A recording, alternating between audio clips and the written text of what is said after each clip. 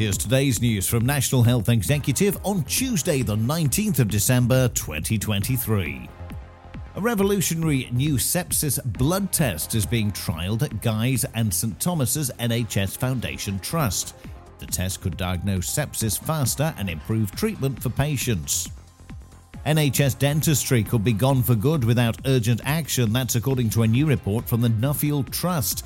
The think tank puts the decline primarily down to the pandemic, austerity, and the cost of living crisis. And the government has reached an agreement with the British Medical Association for specialist, associate specialist, and speciality doctors. An offer of reforms will now be put to members, meaning no strike action while the consultation is ongoing. And that's the latest. Don't forget to like and subscribe to make sure you receive every new bulletin, and check out our stories in full on our website, nationalhealthexecutive.com.